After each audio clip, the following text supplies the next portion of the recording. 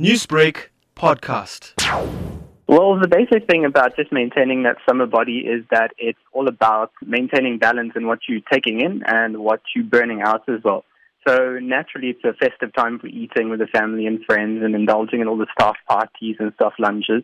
So with that, you've just got to make sure that you're consistent with your exercise routine. Once you've had your staff lunches and your parties, things like that, hit the gym the next day. Don't slack off, even though it is that holiday period where everyone's feeling a bit more lazy and stuff.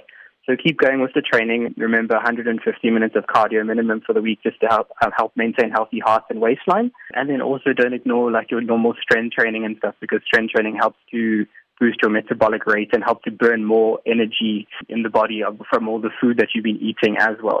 Now, it is that time of year when there isn't much motivation to get fit. So the gyms during this time of year is quite empty, as you would have already noticed. Yes. What are the basic tips that you can offer people to do basic exercises even at home so that the fitness routine does not fall off completely during December? There's loads of easy, quick and efficient things that you can do at home. So the catchword or sort of trend in fitness training these days is HIIT, or high intensity interval training.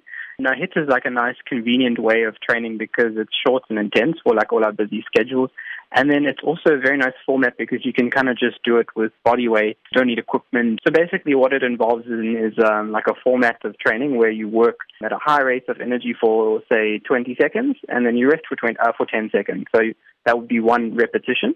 And you keep going like that for about 8 times. So that would give you a total of 4 minutes. That's one of the most sort of standard protocols that you can use. 20 work, 10 rest. In that 20 work, you can do anything at home. So you can do squats, lunges, sit-ups, push-ups. You can do a bit of running on the spot, jumping jacks, kind of all these sort of primal functional movements that you don't really need any equipment for. But because you're working in that format of 20 work, 10 rest at a nice high intensity, it actually gives you quite a hard workout. There are lots of parties, as you mentioned, staff parties, Christmas, New Year's Eve celebrations and so forth, which means that there will be lots of opportunities to overindulge when it comes to food.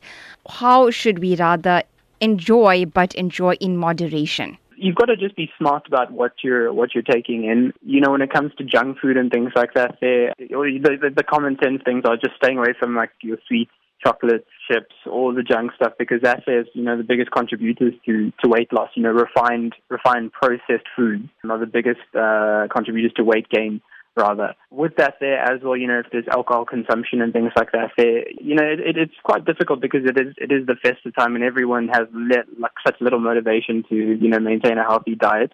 But the main thing is discipline, just kind of moderate what you're taking in. You can enjoy a little bit, but then, like I say, make sure that you moderate it with the right amount of exercise afterwards as well. Newsbreak, Lotus FM, powered by SABC News.